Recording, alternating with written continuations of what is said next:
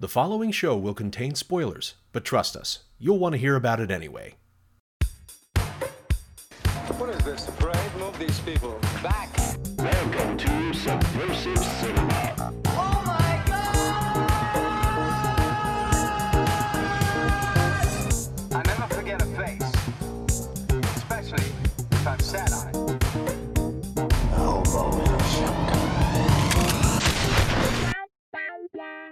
Subversive Cinema.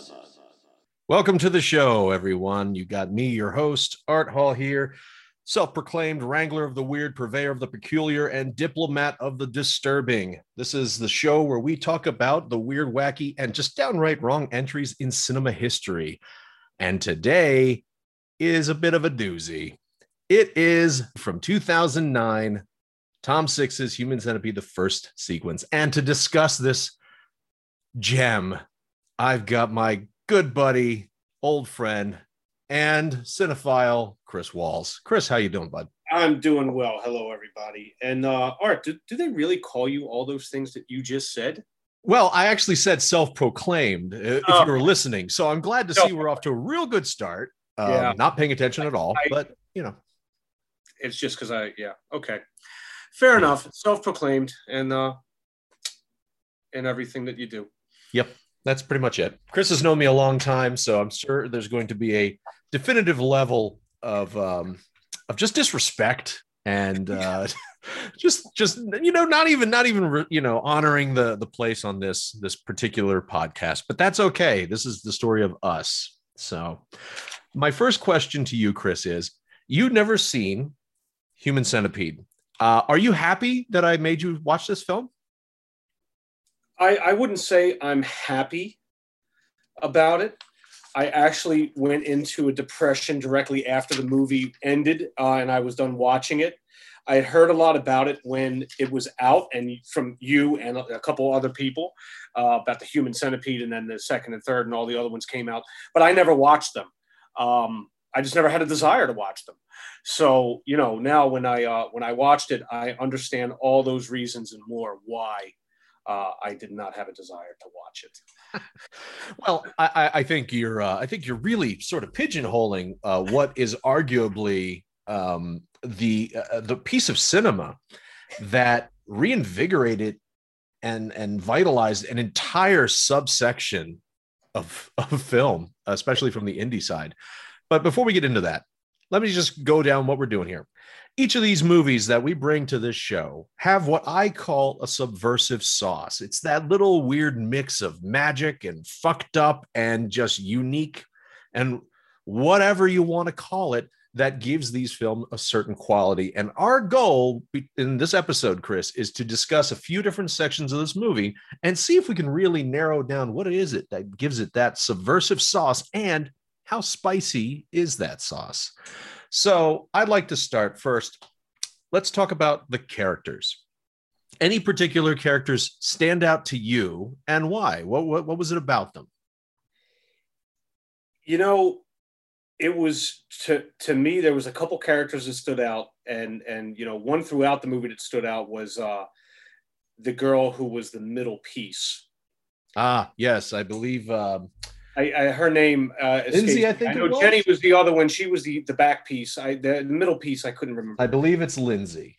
Lindsay. Yeah. Yes. Lindsay, not tail piece Jenny, but middle piece Lindsay. Yes.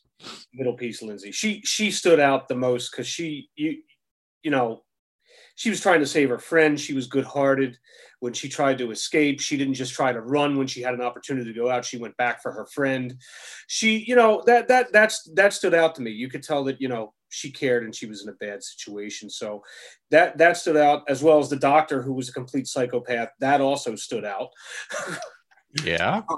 He, and I think he played the actor who played it to the T. And, it was just overall, it was very interesting. One of the things I thought was very funny that I thought we would revisit later in the movie was in the very beginning when they got the flat tire. And this guy pulled up next to them in an old Mercedes, this old German guy who thought they were porn stars or something like that. And I was like, is this guy going to come back later in the movie? And he never did. He was just literally there. And it was very, very funny that they had a character like that in there who had nothing to do with the rest of the story. It was so random. I wonder if that, because look, Tom Six, the creator of the film, is Dutch, and this movie is clearly placed in Germany. Yes. So you got this dirty old man in a German car in Germany, and he's just talking some filthy shit. I have a porno of you too. Yeah. I'm like, I wonder if he's making some sort of indictment against Germany or its citizens. Deeper. It's deeper. Everything is a broad stroke. I mean, from the truck driver in the beginning who hops out with a roll of fucking toilet paper because apparently that's just what you do. Yeah, on the side of the road. He wasn't even private. No, it was the side of the road. He barely went to a tree. But what was funnier is you got Dr. Hyder there parked, and then behind him there's another car. So this is apparently just a place that people just go. So I got ahead of myself here. For those of you who have not seen the movie, if you've listened to the first episode, you already know we just go through the movie. So here we have an introduction, Dr. Hyder on the side of the road, mourning the loss of his beloved 3 hound, 3 Rottweilers. Yes. That he stitched together ass to mouth to create the 3 hound, which was his love. And he's just devastated. Cue in, this truck driver pulls in, goes to take it on the duty shit. Dieter gets out, and this is one of my favorite things about him. He surreptitiously hides his giant dart gun under his jacket in a way that's not concealing it at all. The barrel was sticking next to his head with the jacket on top of it. So there's a couple things at play here. One, we can assume that this is a side of the road that nobody ever goes on, because why else would the guy go and take a shit there? And, Dieter would be there. And then secondly, why is he hiding the gun when the guy is facing the other way? Anyway, logic doesn't matter. So that happens, brings the truck driver back, and he realizes he needs more people. So, and those people to make his new three-piece creature come in the form of Lindsay and Jenny, tourists from America, New York, who are visiting Germany, going through Europe. Car breaks down. Some reason or another, they go off the road and through the woods trying to find their way back, and they land up at his house. Next thing you know, they're tied to beds and they're getting they're getting planned to be stitched to this truck driver. And then just hilarity and bad things ensue from there. Yeah. So, as I said, Dieter's mannerisms, this man's clearly got not only a very interesting style of acting, he also has probably the most pronounced jaw I have ever seen from an actor. I can't stop staring at the sharpness of his face. It is out there. But what I found to be wonderful from him in his performance is he actually even has a moment where he mimics what he believes is to be a chicken. This is second. I think this might even be better than Tommy Wiseau's version of making a chicken sound. Let's take a look at what that sounds like. My God says a chicken today. What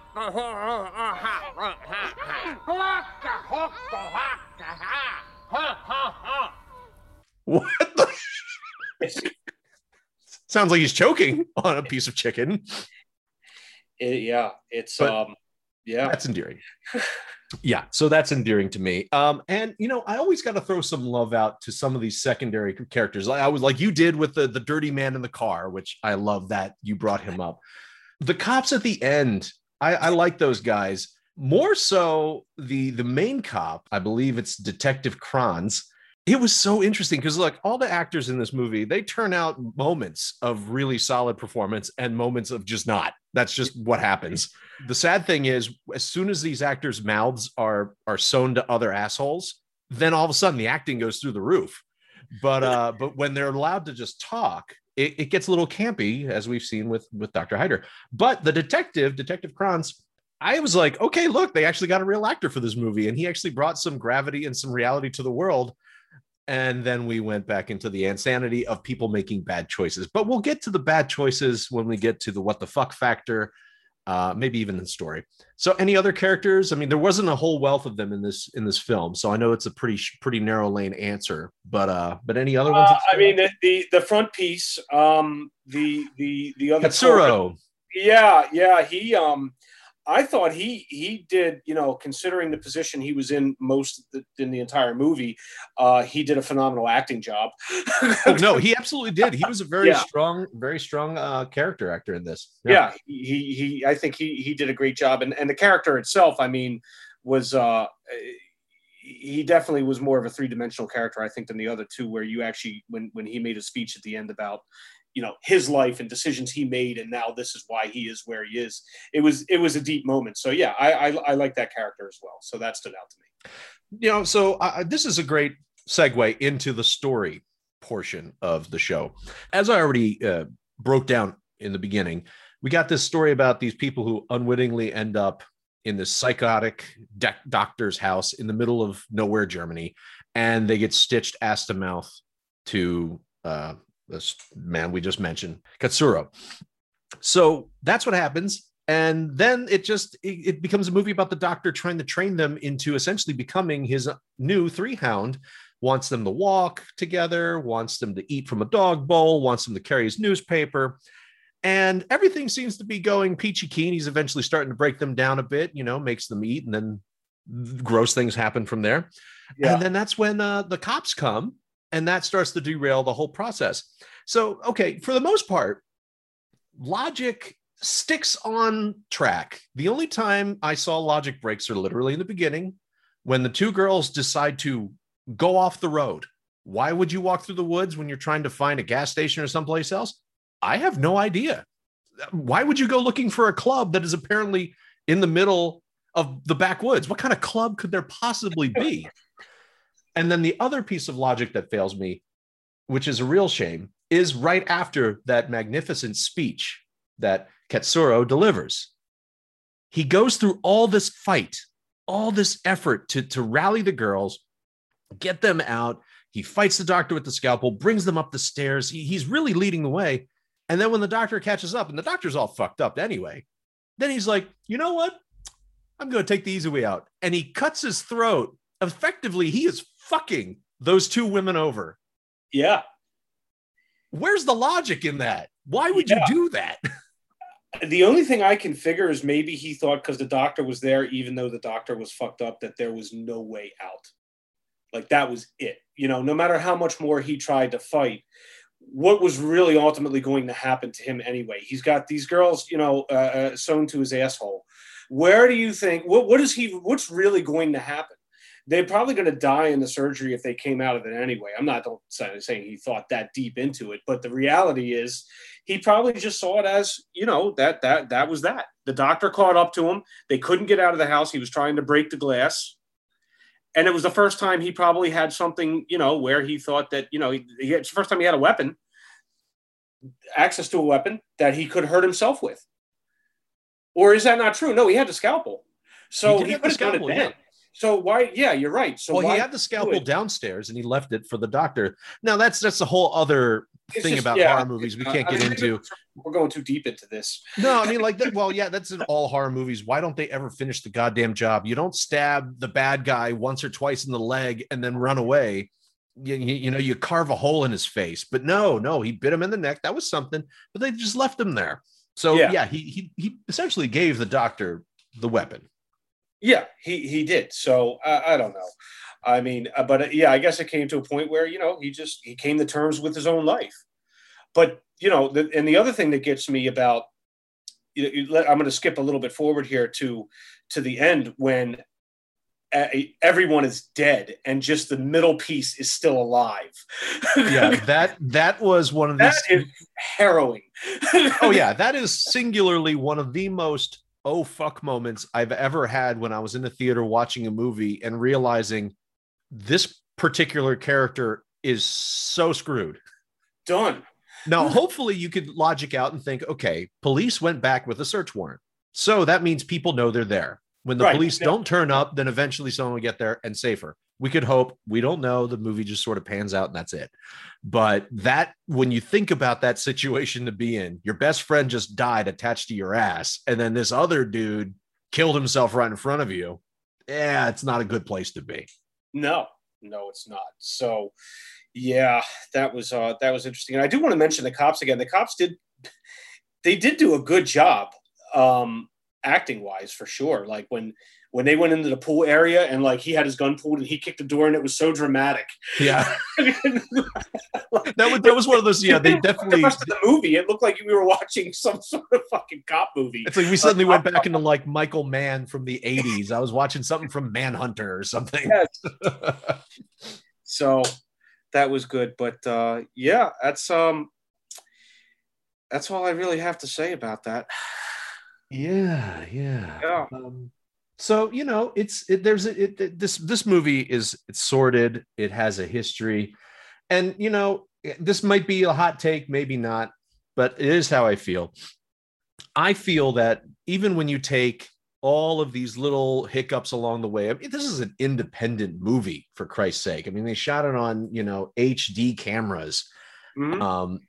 For a budget of like what, £1 million or euros or some shit like that, maybe even more, but it's like, this is an indie film through and through, small cast, small thing, but it had a huge premise. And I think it was unfairly maligned simply because the concept was so dark that is the reason people seem to hang on to it and then say, oh, fuck this movie. It's terrible. It's bad. Look, it has its shortcomings, as I've said, but on the whole, especially because Chris, you've already been proclaimed to be the ambassador for the entire trilogy. You're my guinea pig for the rest of them. And you will see that as far as an overall cinematic experience, this one is the most accessible.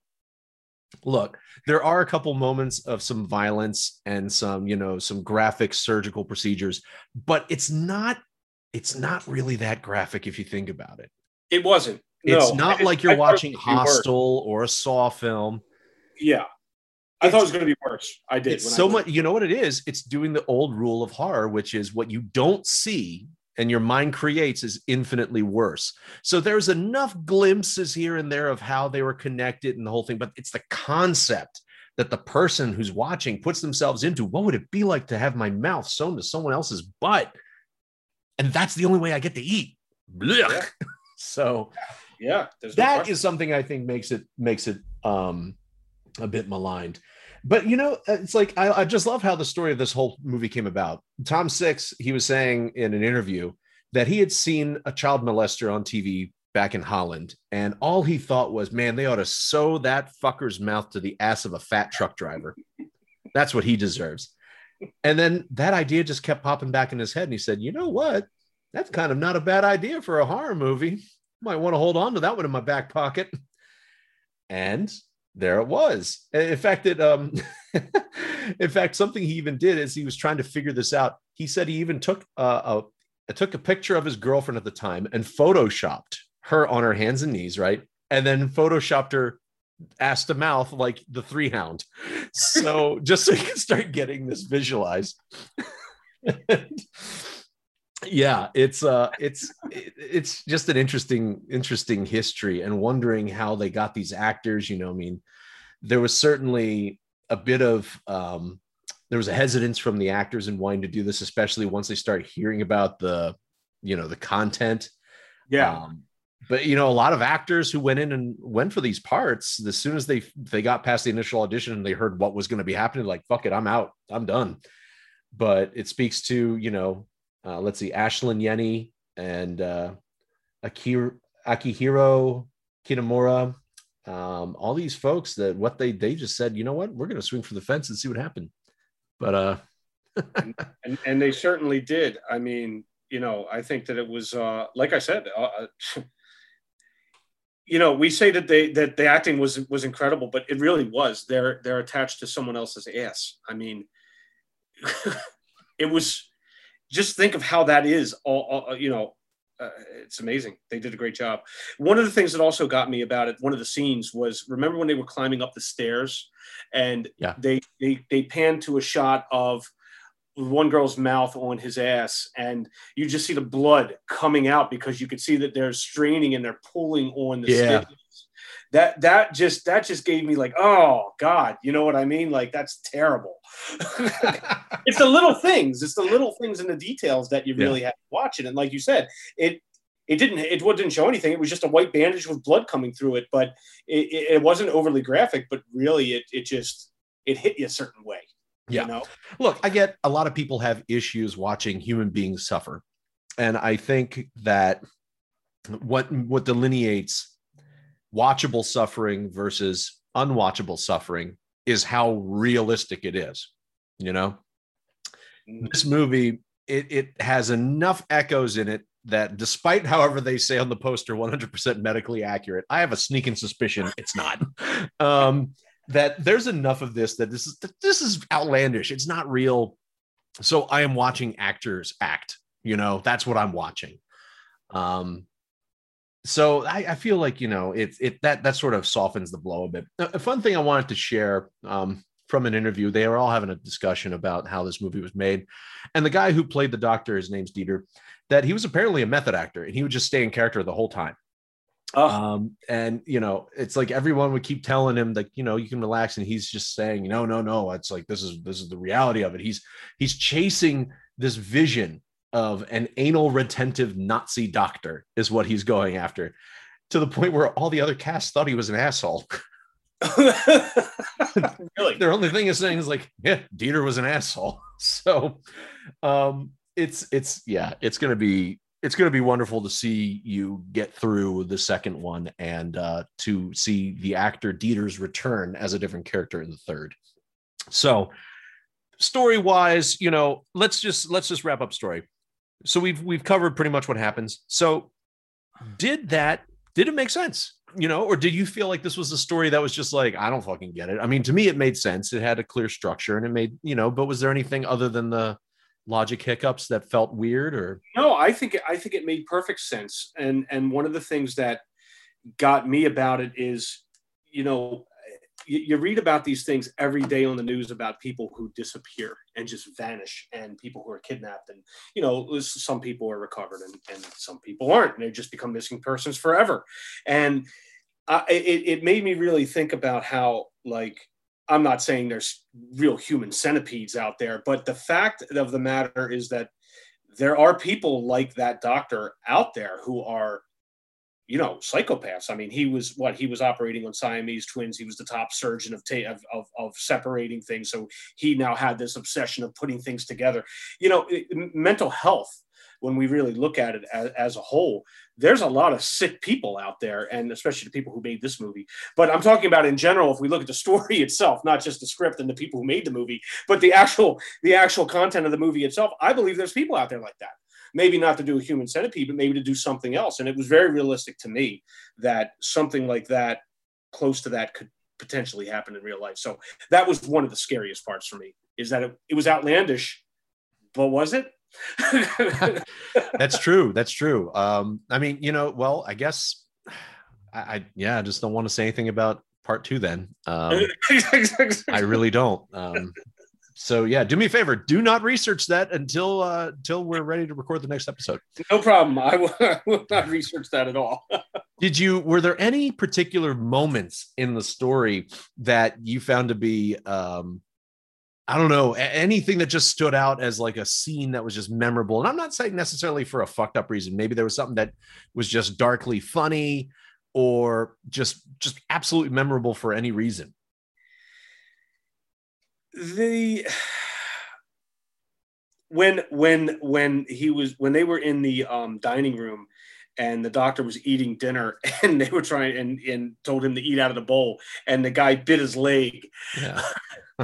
that scene to me was, you know, and then he kicked him in the face like 3 times to show his dominance. Like that was that stood out to me. And also when he was pulling people's teeth out, that stood out to me as well for just a fucked up scene.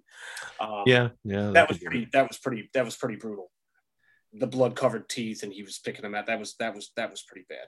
Yeah. I know there's probably other really bad parts of the movie. I'm not bringing them up, but those are the things that stood out to me personally. Yeah. Well, what's tough about this one is there's so much about this film that's so visual, and there's only, and then, you know, not all of it, but I'd say maybe 20% of the dialogue is in German.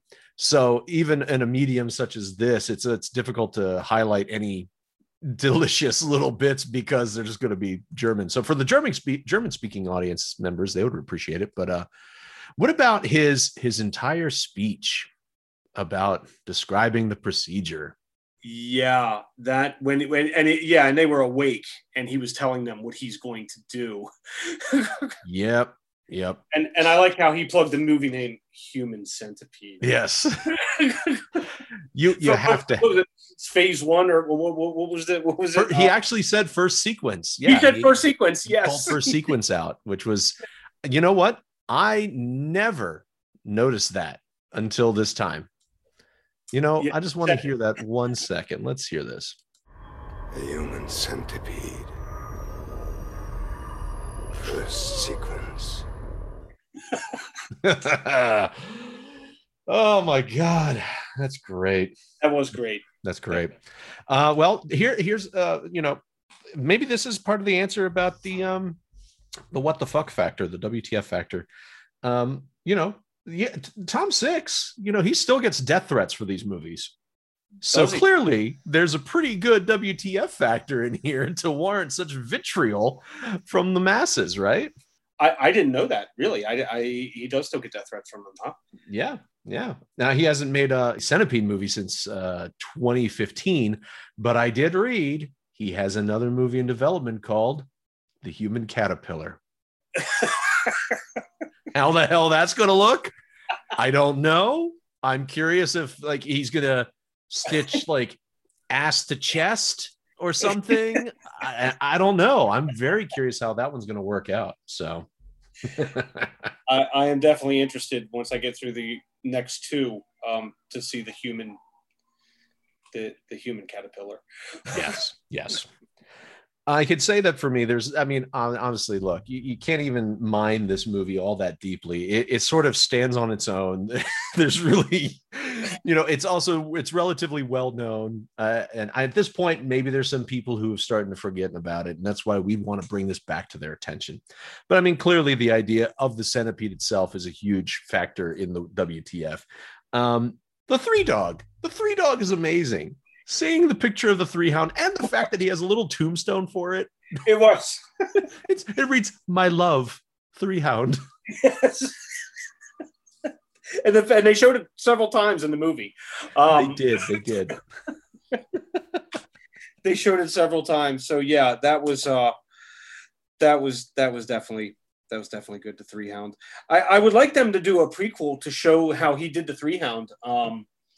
Oh yeah, well that would be maybe there's a short film somewhere that's Tom right. waiting to do. I like to see where it all began.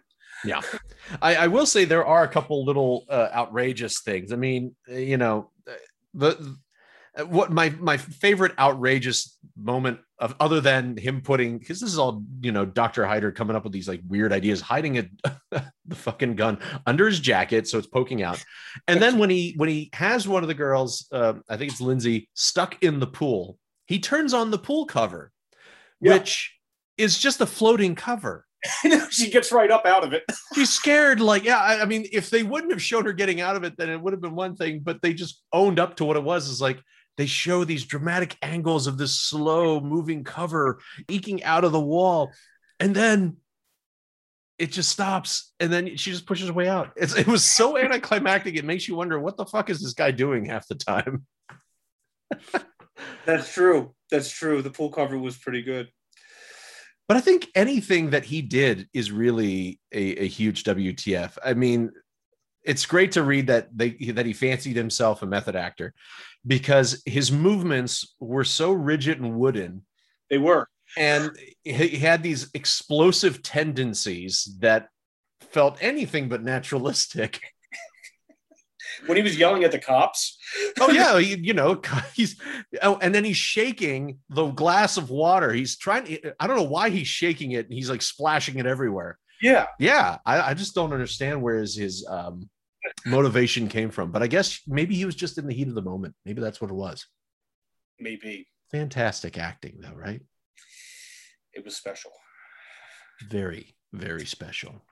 This movie also does have its fair share of truly disturbing WTF moments. I mean, like the whole sequence of feed her. Yeah. I remember that was the first sequence I had seen in a theater, and I was just floored. I couldn't believe it. It was so gnarly just to consider what was happening. feed her hard. Yeah. I think the line. Maybe you can bring that up, Art. Oh, yeah. You know what? Let's have a little bit of feed her. Feed her! Feed her! Hard! Swallow it, bitch! Swallow! That was just excessive. I don't think he needed to demean her. I mean, the situation she's in is bad enough. Right. Does he have to be a real asshole about it? I don't know, man. That was a rough scene. Yeah. There's this movie. It's I can see how critics could zero in on things and not like it. But again, out of the trilogy, hands down, the most accessible of all of them. And I would honestly say probably the most horrific and truly frightening out of them. Because again, you'll find out soon enough, Chris, but part 2, it's just like taking a shot of adrenaline into this movie and saying, all right, well, if this was the PG version, how do we make an NC-17 version? Fair enough. Yeah. So I don't know. I don't think this movie's getting its fair shakeout, but we'll let the audience decide for themselves. You know, Human Centipede, you can find this movie a lot of places. I think they have it on Netflix. They used to, at least. You can see it on streaming most of the time. In fact, I believe most of them are available that way. So you know what? Judge for yourselves. But here's the most important question, Chris. How saucy is that subversive sauce? I realized after the first episode, by the way, I need to expand the range of this because I was trying to go up to a level of 5, and that's just not going to work. We got to have a 1 to 10 level of spice here, because some of these movies are just going to constantly be hitting in the upper bracket. So if I don't have room to grow, then every movie is going to be a 4 or 5 out of 5. So we're going to give on a scale of 1 to 10. Let's be real here. Personally, for me, this one, in all of its fucked up nature, you know, we're not talking necessarily in this show about great movies. We're not doing that. We're talking about the subversive fringe shit. So in regards to that, I'm going to have to say that this one's probably around a 5 or a 6. I figured you would say that, and you're more exposed to these type of films than I am. So for me, I would put it as a 7, and the reason I would put it there and not higher is because it wasn't as graphic as I thought it would be, and as unrealistic as it is, it was sort of realistic. Like, if that's the best way to, I know it makes no sense to put it that way, but I could, but I would put it at a 7, just based on, you know, the type of movies that I typically watch, which are more, you know, mainstream and not as horrific as The Human Centipede. Well, we're going to make sure that we introduce you to all sorts of wonderful films. Yes, you are. I have the list. Wow. He said that with such joy.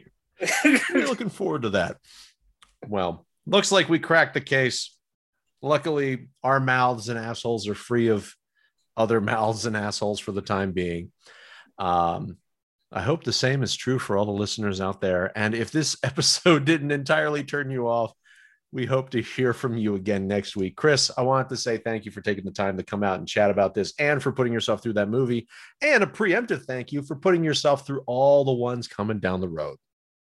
You're welcome, I think. Yeah, that's definitely a question. Well, as always, thank you for tuning in, and until next time. If you enjoyed the show, make sure you leave us a review and a 5-star rating at your preferred podcast provider. Tell a friend so they can check it out too.